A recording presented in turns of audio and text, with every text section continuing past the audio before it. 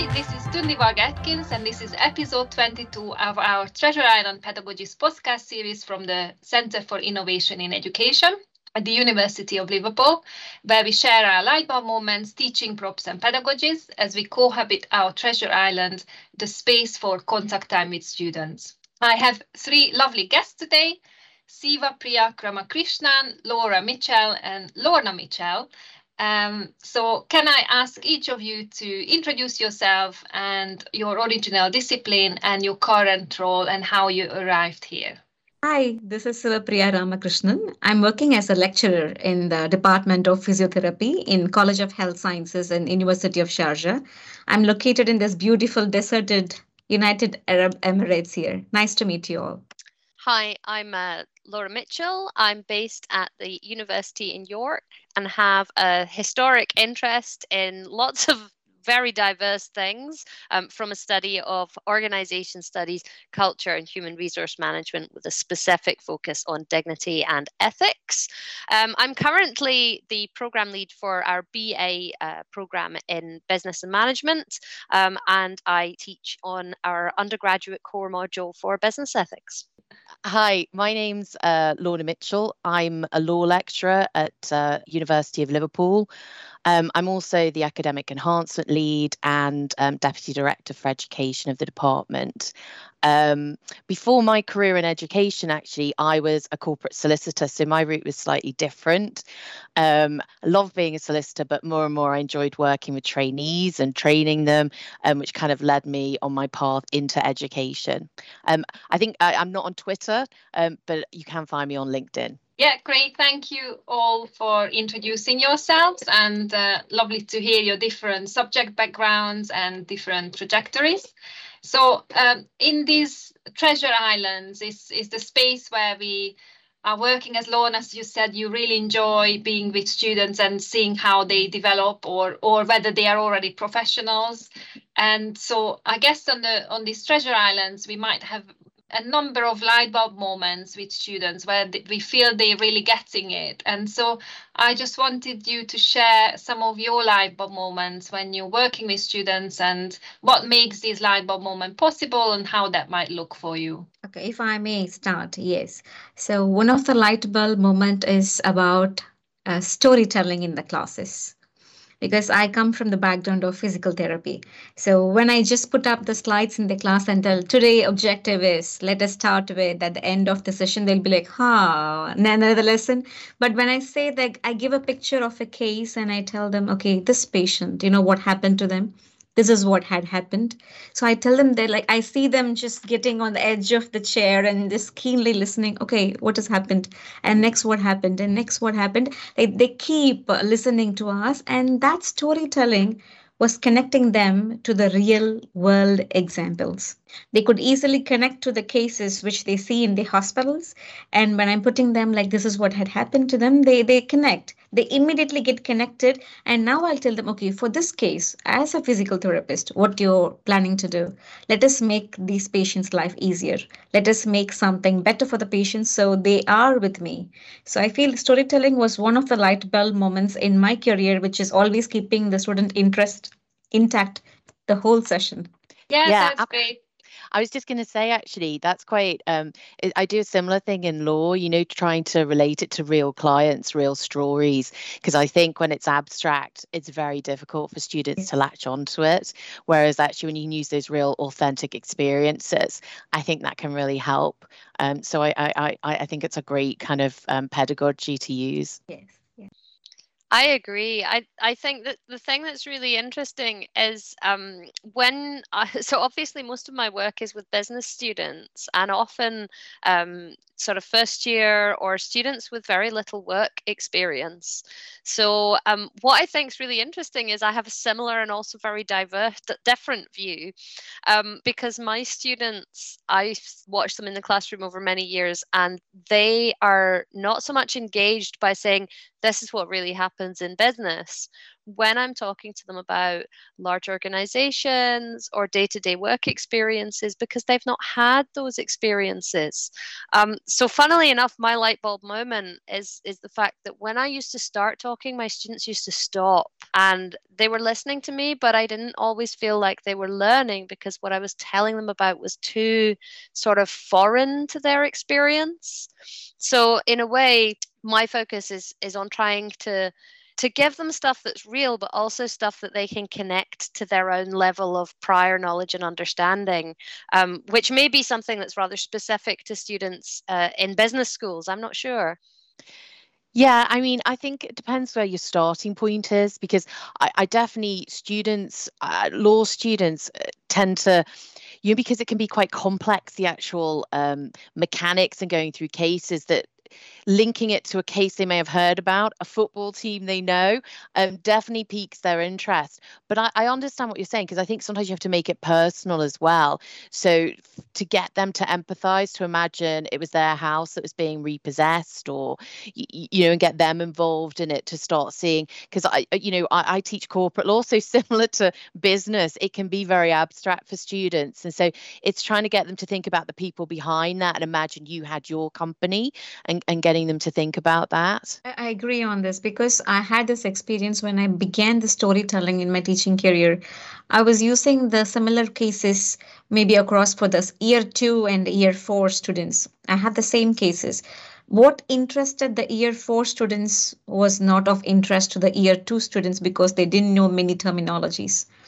So, and then I customized my script in such a way that I just talk at that level, and I have to stop at certain point.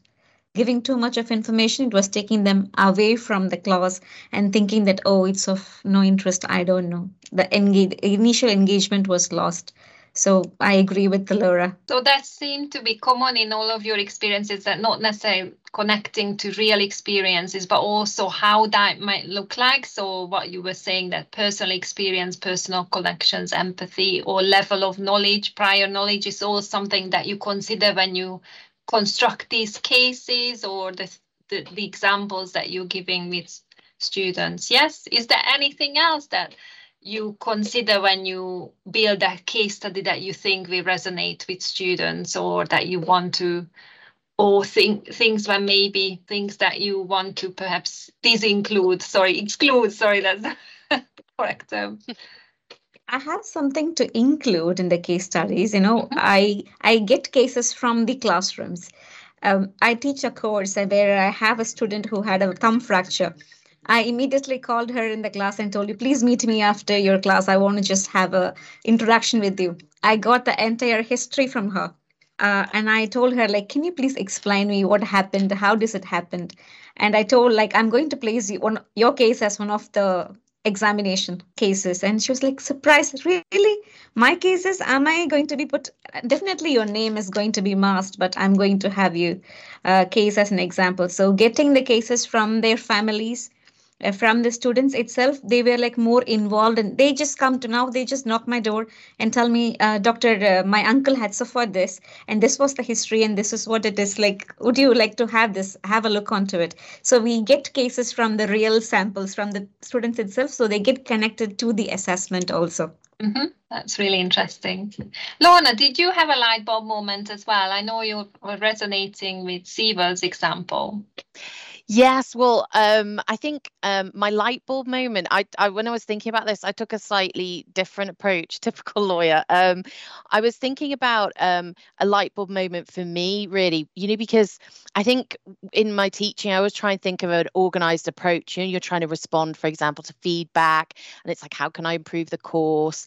And, I always kind of look at the pedagogy, the literature, think about, what we could do to change. And actually, in that process, came up with my light bulb moment. So what I was looking at was formative assessment. A lot of students were kind of feeding back that they were confused about things like peer assessment, the merits of it. What could I possibly teach my peer about, whatever it was? It was like, how can we improve things for students? And I've been reading a lot of the assessment literature facing, talking about summative assessment and taking a programmatic approach, but not as many people looking at formative assessment and actually taking the same programmatic approach. So looking across the curriculum, and instead of just focusing on your own module and your own assessment, which we all do, we get very protected over our particular module and what the assessment looks like, and actually instead taking a step back and looking at the program as a whole. And so what I'm working on this year is trying to take a programmatic approach to assessment support and formative activities. I'm starting with first year law students this year, so looking across their year one, but the intention is that moves to kind of second and third year. And the idea is that, you go through the literature, and I had all these things set out that I wanted to achieve. And one of them was, I wanted to prioritize particular skills and different modules, because I think as lecturers, we try and cover too much stuff all in our own module instead of actually sharing that out. And it's overwhelming them for the students. We also, I wanted to kind of avoid repetition, have a varied kind of sample of different formative activities for students. But one of the most interesting things that happened was thinking about, when I was doing this, the kind of automatically what happens is once you stop thinking about your own module and how do I get students to the assessment point and what would be useful, once you take that step back and think about the whole program, automatically the shift in your focus moves away from that, and you start thinking, well, what kind of skills do we want students to have reached by the end of year one, and then by year two, and by year three? And it kind of happened automatically. It wasn't necessarily the aim to begin with, but it was kind of a light bulb moment, because I'm like, we're focusing on particular assessments, focusing on our module, instead of looking at what does the student look like at the end of this degree, and how, we always say there's not enough time to build in skills. And so instead of looking at completely as formative assessment or assessment support, trying to think about what skills can we build into the curriculum that students can kind of work on throughout their whole journey. And a particular thing we were thinking about was the sequencing, which I think is important to try and take students on a journey of progressively challenging tasks. So starting with, for example, a marking activity where students learn about the rubric, things like that, and then moving through to kind of practice in class of peer evaluations. You're getting students to come up with what they think the questions should be that they ask when they're reviewing work, but, kind of having them very much low risk, being able to ask plenty of questions. And then really in semester two, moving on to more complex activities where they can really build in the skills that they're picking up as they go along. So, each time they get more practice or something more complex, and so they build up the skills. So that was kind of my light bulb moment. And I'm kind of hoping this year that students get that light bulb moment as well. But I've just done the marking activity, and, a couple of students afterwards said, well, are we going to cover this in criminal law as well? And I'm like, no, you can do different activities, and kind of really, we told them all about the plan, but, they never take it in until you're actually doing it, just like the rest of us. And, I could see them thinking, okay, so I'm going to build up skills as I go along. And there was interest in that. So fingers crossed that they get to the light bulb moment as well. That's really interesting, Lorna. I was just listening to you as you sort of went through that and just thought, this is like, now I think about it, I've taught sort of at different levels, and the way my focus on how the students are developing through the module separate to the content has really adapted based on learning to teach at different student levels at different points in their degree, teaching sort of post-experience students as well, teaching on the MBA and things like that. It's all very, very different. I was wondering, I wonder if this might affect both of you as well. To what extent does that sort of approach to try and build skills over a longer period of time across the program, is that sort of also sort of embedded due to the need of like sort of professional accreditation bodies or things like that? Like how much flexibility do you have over that kind of thing? Well, for law, actually, there used to be a lot of regulation, but it's actually moved away. So we have a lot more flexibility. So it's not really a requirement, when they go into practice. It's more though when we speak to law firms and barristers and even businesses, they're saying they want a lot of particular employability skills. So I guess that's what's driven it from my perspective. And we've tried to dovetail it into our academic advisor system. So students go and speak to their academic advisor about these skills that they're building up and reflect on them on a reflective log. And the intention is, this is the first year we've run it, that they build that through into their second and into their third year. Yeah, sounds good. Lorna, if I can ask you a question on when we say it's a formative assessment, is it going to be built within one semester or it's going to be open for the year itself? What we've done this year is because we do lots of formative activities, some more formal than others. And so we kind of, this is the hardest part with the other module leaders, trying to get everyone to agree, because everyone's very precious over modules that we've worked really hard on. So it can, I understand it, but it has to be that compromise. So we agreed on 8 activities, and it was good because it gave us a chance to talk about, because you don't always know what everyone else is doing and some amazing things colleagues are doing. And so sharing those ideas and really taking the best of what all of us could offer. And I think actually, students, because we've spaced them out, we know there's these key activities, students have the time as they go along to do them. It's not all, we don't find that everything's being done in February or, there's a huge pressure on them. We're kind of building them, hopefully, so they feel more confident by the time they start approaching summative assessment. Yeah, I think, Siva, were you asking? I think that most of the modules will be semester-long modules. Lorna, or would you have year-long modules? Because I think law is a modular structure, as opposed to perhaps some other disciplines where you might have a year or other competency-based disciplines. Okay, sounds good. So because I was thinking about the time frame, because students, they do not give more attention to the formative tasks compared to the summative tasks. So I was wondering how well they are doing with the formative task with less time duration. I think, the reason that, they're working okay at the moment, I will keep you updated, is what we've tried to do with the formative activities and put them into workshops. And some of these are large workshops and lecture theatres, depending, on the pressures throughout the timetable. But because students have to actually attend it, as opposed to sometimes you may have a formative activity that students will go and do on their own, because we've allocated classroom time or workshop time. We have had, anyway, it's the start, so maybe it's initial enthusiasm, but we have had a lot of students turn up, to actually have a go at the activities. I think it's always harder when, especially in first year, if you kind of give them an essay or something to do, they go off, they're supposed to do it on their own, and they might feel, well, I don't have time, or there's better things to do. But when it's actually timetabled and I've got them kind of writing parts of essays to kind of compare with other student answers in the session, it doesn't seem too difficult for them, because that time is time, in a classroom, so they don't have much choice about what they're going to do. But it'll be interesting to see. It is something that we've considered, and we're thinking about, how will it go over the whole year. Interesting. Yeah, we use a lot of formative activities with our students. We have a built-in institutional requirement that every module in our sort of programs has to have a formative activity that students can elect to do, that will give them some sort of insight into developing the skills or experience for their summative. And we actually find we have a really high uptake with our students, even without necessarily always having a lot of classroom time. It does change according to different modules. Some students and some modules, for example, use presentations as formative activity, which is done in class time. But in my module, we do a practice essay. And what we do is to try and connect each little bit. So this is part of, much like you were talking about, Lorna, it's also part of a program-wide sort of skills approach.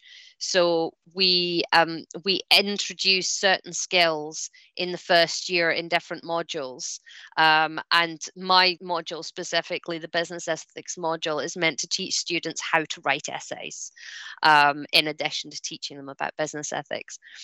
So that module includes students on about 6 different programs. So I have some students studying accounting, some students studying marketing, some students studying management, and a full range of other subdisciplines as well.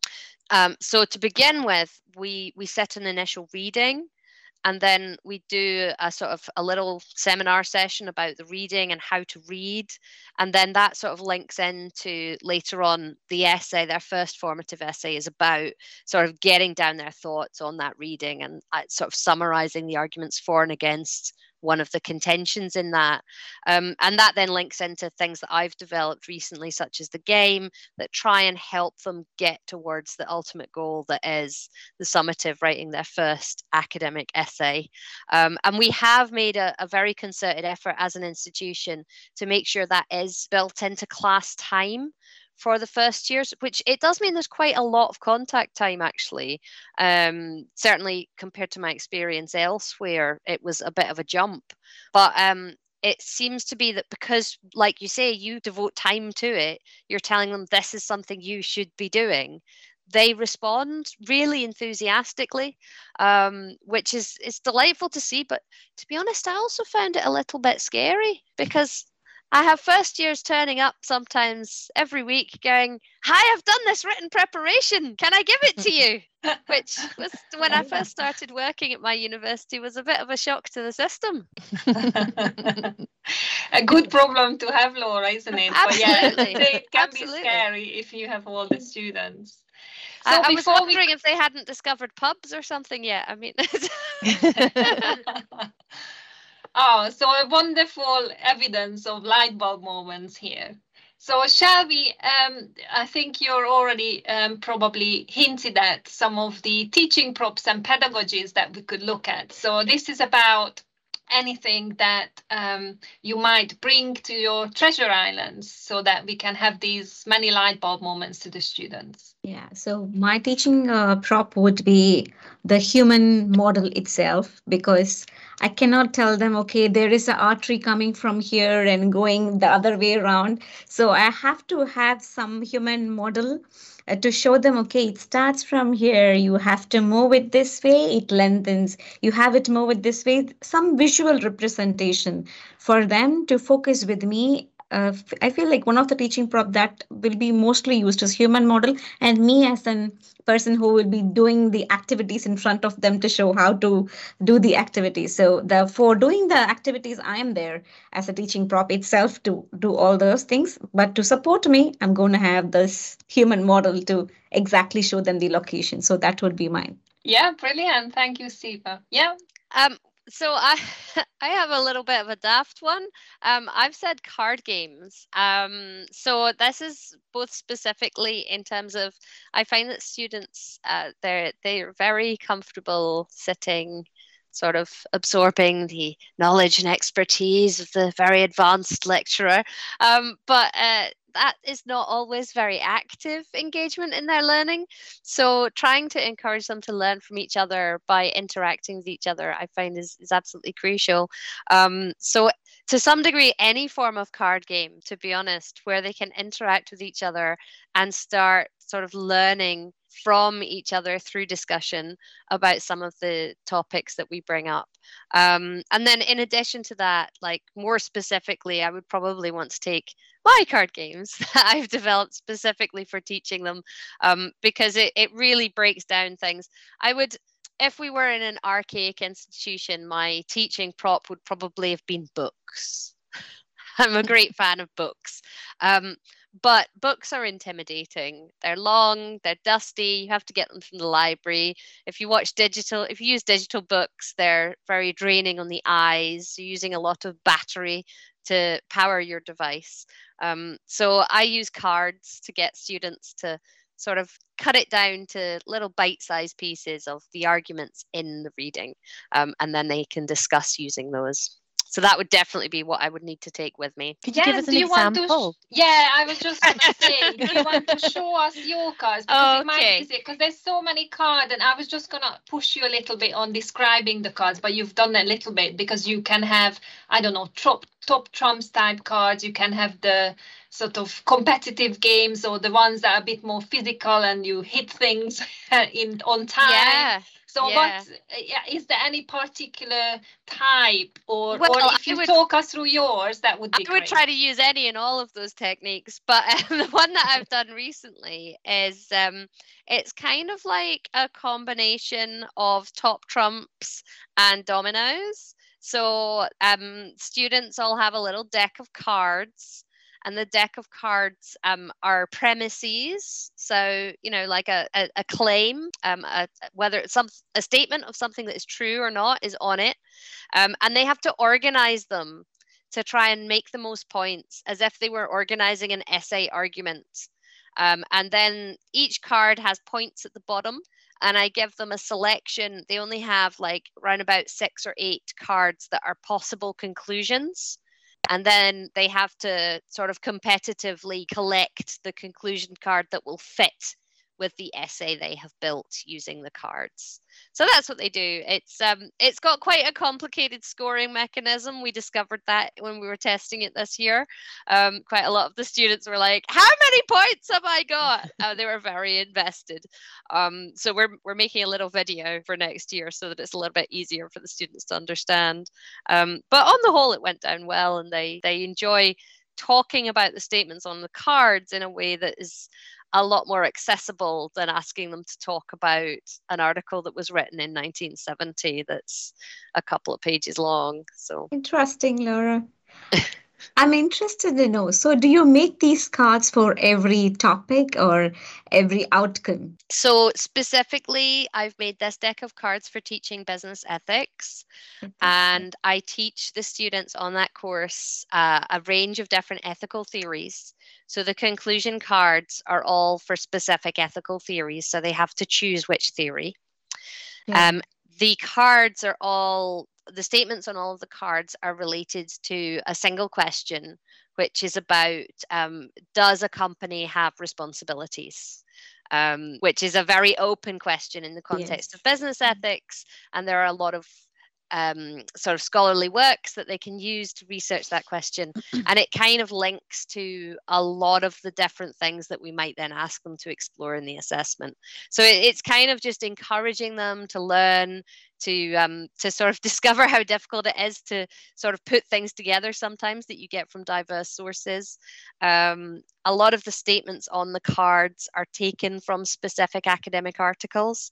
And for example, here's a statement that's on a card. This one might say, governments, like businesses, are capable of corruption and moral failure.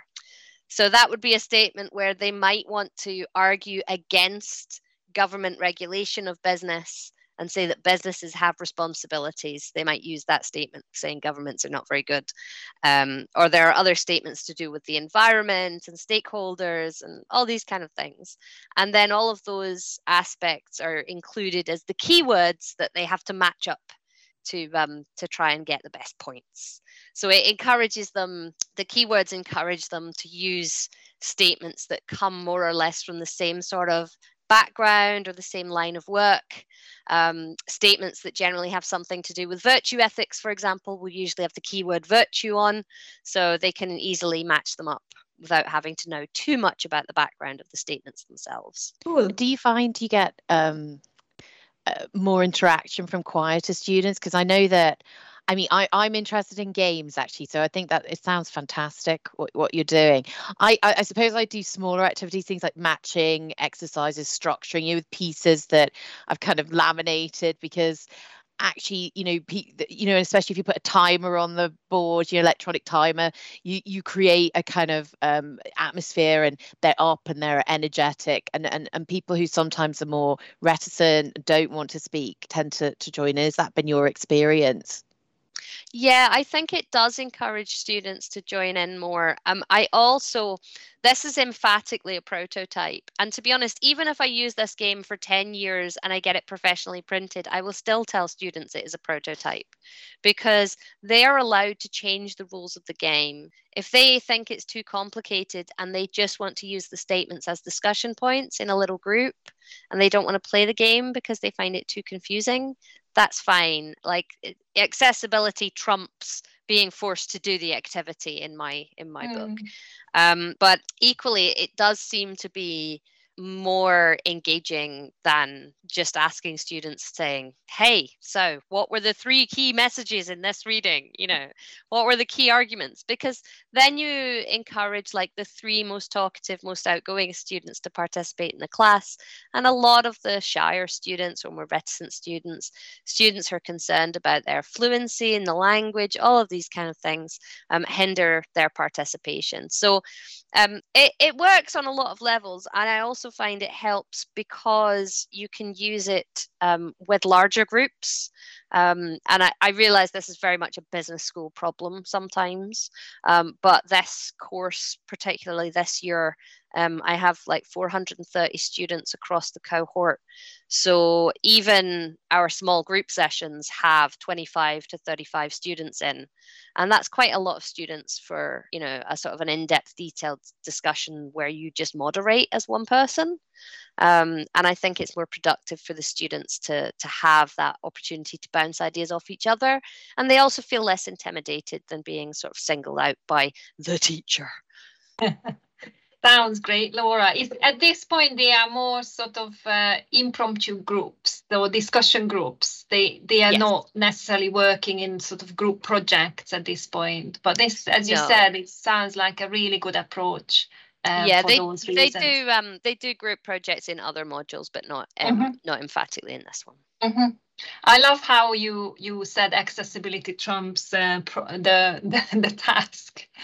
Sounds great. Okay, Lorna, do you want to share your teaching prop or pedagogy with us? I suppose it's a pedagogy, getting students as kind of co-creators of resources, I think has worked well in the past. A tutorial or seminar that I used to run, there was 2 parts to it. So the first part was students and groups presenting on an area of law that they kind of knew about, but they had to research some new elements. So it was kind of consolidation and a bit of research in their groups. But I said when they presented it back, that I wasn't the audience, it was everybody else in the class. So it was about not just explaining things, because then you tend to get lots of quotes from books and things, but actually, think about how you're going to communicate that to your fellow students. And to be honest, I was amazed how well they did. They had some amazing slides. They, sometimes you think they won't do it, and they came up with mnemonics and, funny pictures that will help them remember concepts, and it was a bit of a dry area of law, actually. So they'd done a really great job. And we also, so we watched all the group presentations and they were all recorded. And then in the second part of the tutorial, I don't know whether any of you guys have used Prezi before. Yes. So so it's supposed to be used as a presentational tool, but I kind of used it as how to describe it, an electronic kind of concept map.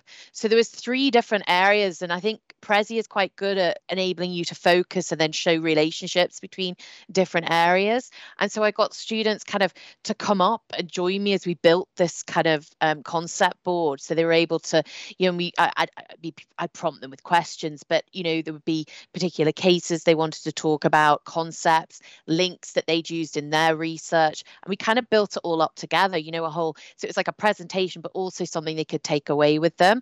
And into that, I also embedded the videos that I'd taken of the students.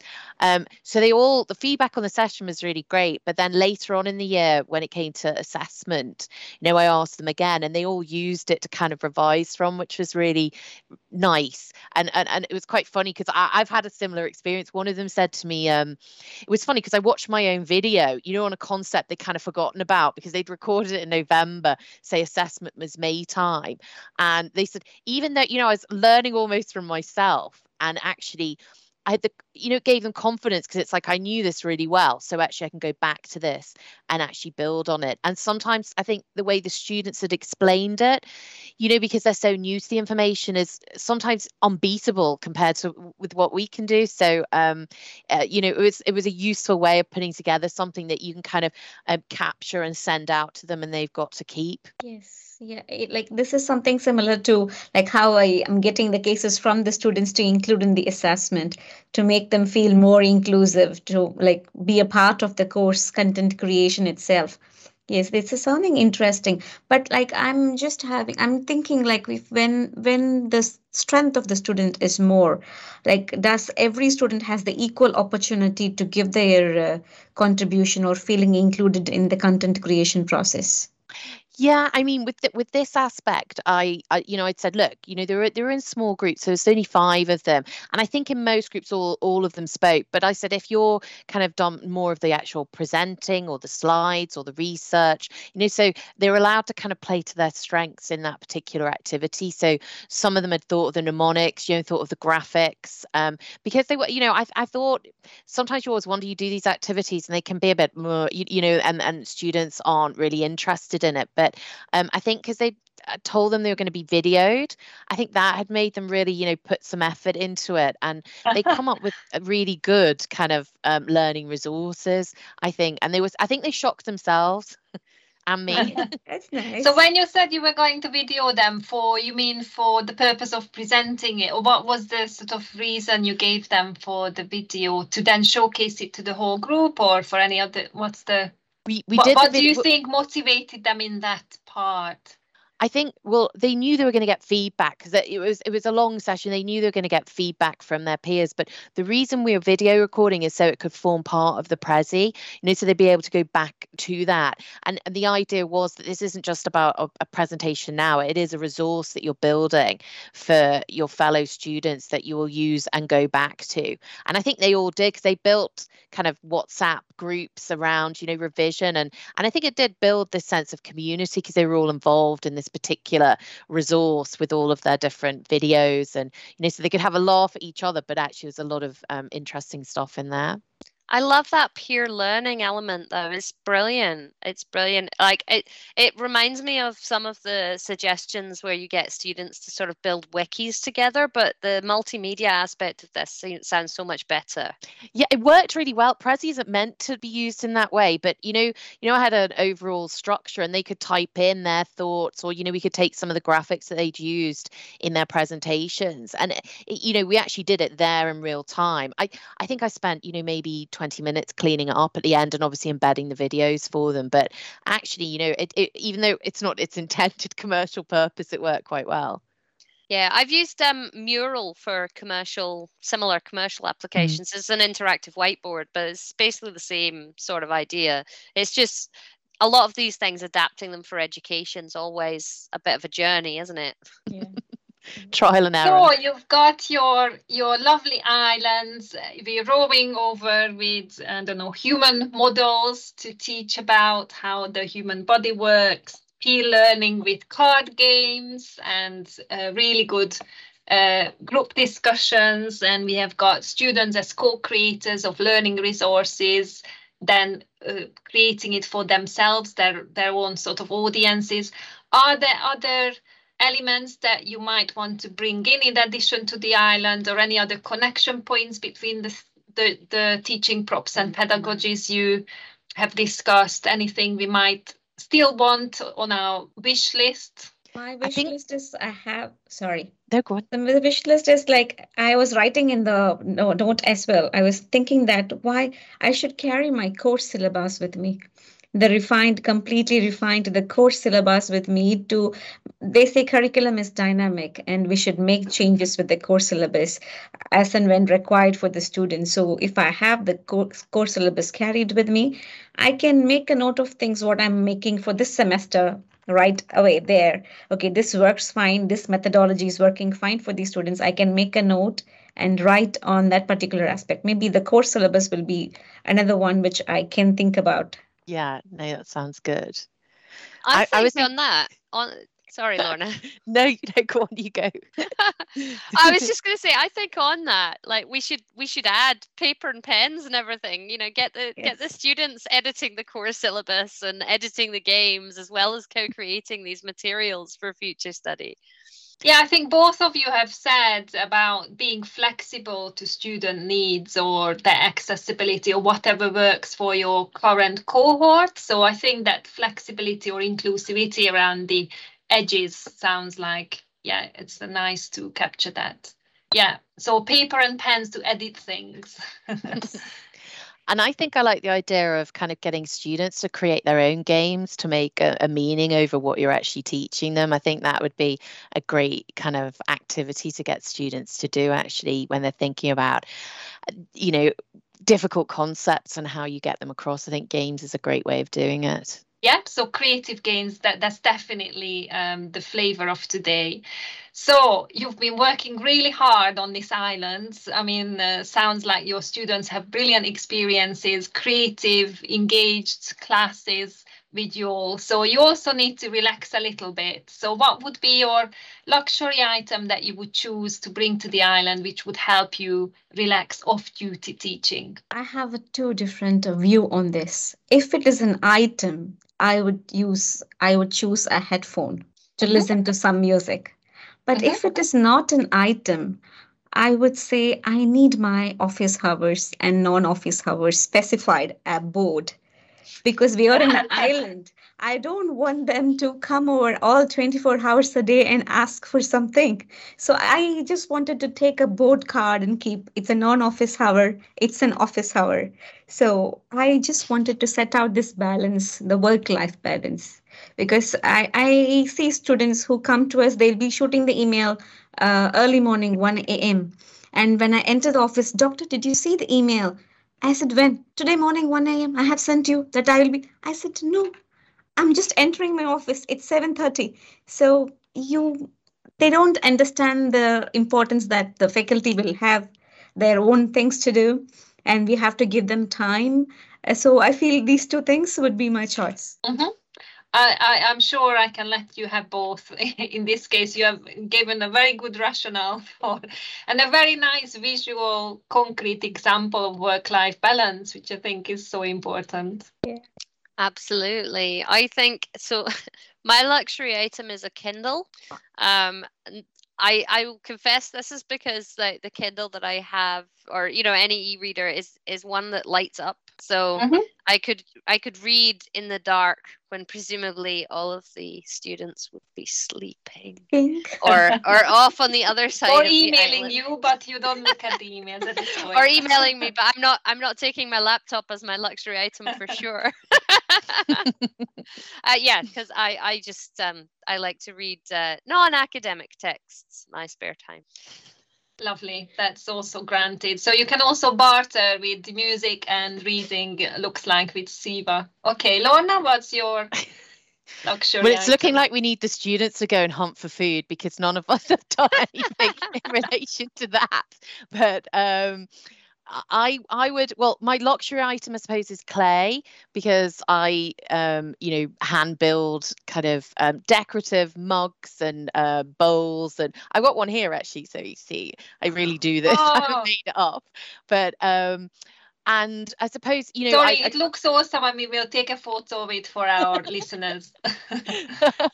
But I think it's creative and relaxing, but you also, make something quite useful as well, which is, I suppose, what I like about it. But if I brought the clay, you said luxury items, so I'm assuming that we have matches maybe, because obviously I'd need the fire to kind of, make the ceramic. But and I think for me, one of the most important things with the matches would be if I could be cheeky and take matches too, or assume they're already there.